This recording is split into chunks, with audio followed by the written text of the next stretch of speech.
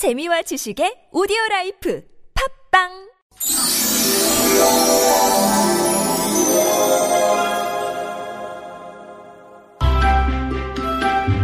Once upon a time on this planet. How the tortoise got its scars.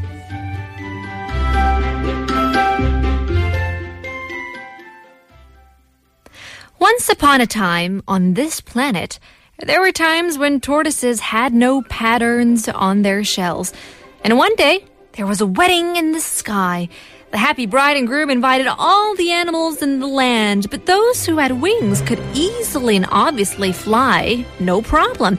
But those without wings would have a problem getting there unless they would persuade a bird to take them on their back.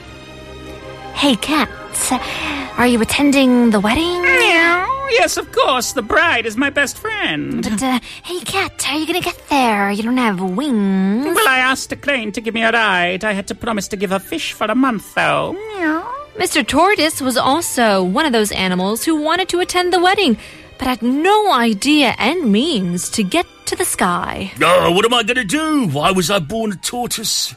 While he was mulling over this problem, a vulture landed near him. Oh, maybe that vulture. That vulture may be the answer. Oh, Mr. Vulture, I wonder if you're planning to attend the wedding next week? Yes, of course. I heard that it's going to be the biggest wedding in ages. Well, Mr. Vulture, can you do me a favour? The tortoise asked if Mr. Vulture would consider giving him a lift. But Mr. Vulture shook his head and answered, "That might be a bit difficult. I can see that you're not very light, Mr. Tortoise." Oh, I'm going to lose weight, I promise. What would you give me in return if I were to agree to your request? Well, fortunately, the tortoise had been saving up and he had a large pile of cowrie shells in his lair, so he promised to pay the vulture in as many cowries as he could carry. The vulture agreed. Finally, it was the day of the wedding, and the vulture came round to where the tortoise lived and collected him. Be careful and hold tight, or else you can fall off. Okay, I will. They arrived at the wedding in the sky safely, and it was a splendid feast, so many different kinds of foods to cater for all tastes. Wow! Hey, crab! What is that? What is this food? It has a crazy taste. It's the porridge. I hope it's not too difficult to eat for you. Porridge? I've never tried it before. My whole life was a lie. Crab was right. Mr. Vulture was already finding it too difficult to eat the porridge with his beak. The porridge kept spilling, and some spilled on Mr. Tortoise. Oi, Mr. Vulture, could you please be careful? You're making my shell dirty. Oh, I'm sorry. I'll be careful. I'm just a bit happy about this food. Well, the tortoise pretended to be more upset than he actually was, because the vulture pacified him by decreasing the number of cowrie shells that the tortoise had promised. So the tortoise overreacted every time the vulture spilt porridge on him. Hey, Mr. Vulture, you spilled it again on my shell. I'm sorry. Okay, you keep the cowrie. You owe me nothing. Oh, the vulture didn't care about the cowries anymore because he was so happy with the porridge. And later they all started drinking wine and the tortoise was getting a little careless. Oh, this is good. I'm so lucky I could come here. But who's the groom and the bride? He was drinking a little more wine than usual and started swaying about a bit, and as a result he started to spill wine on the vulture's body.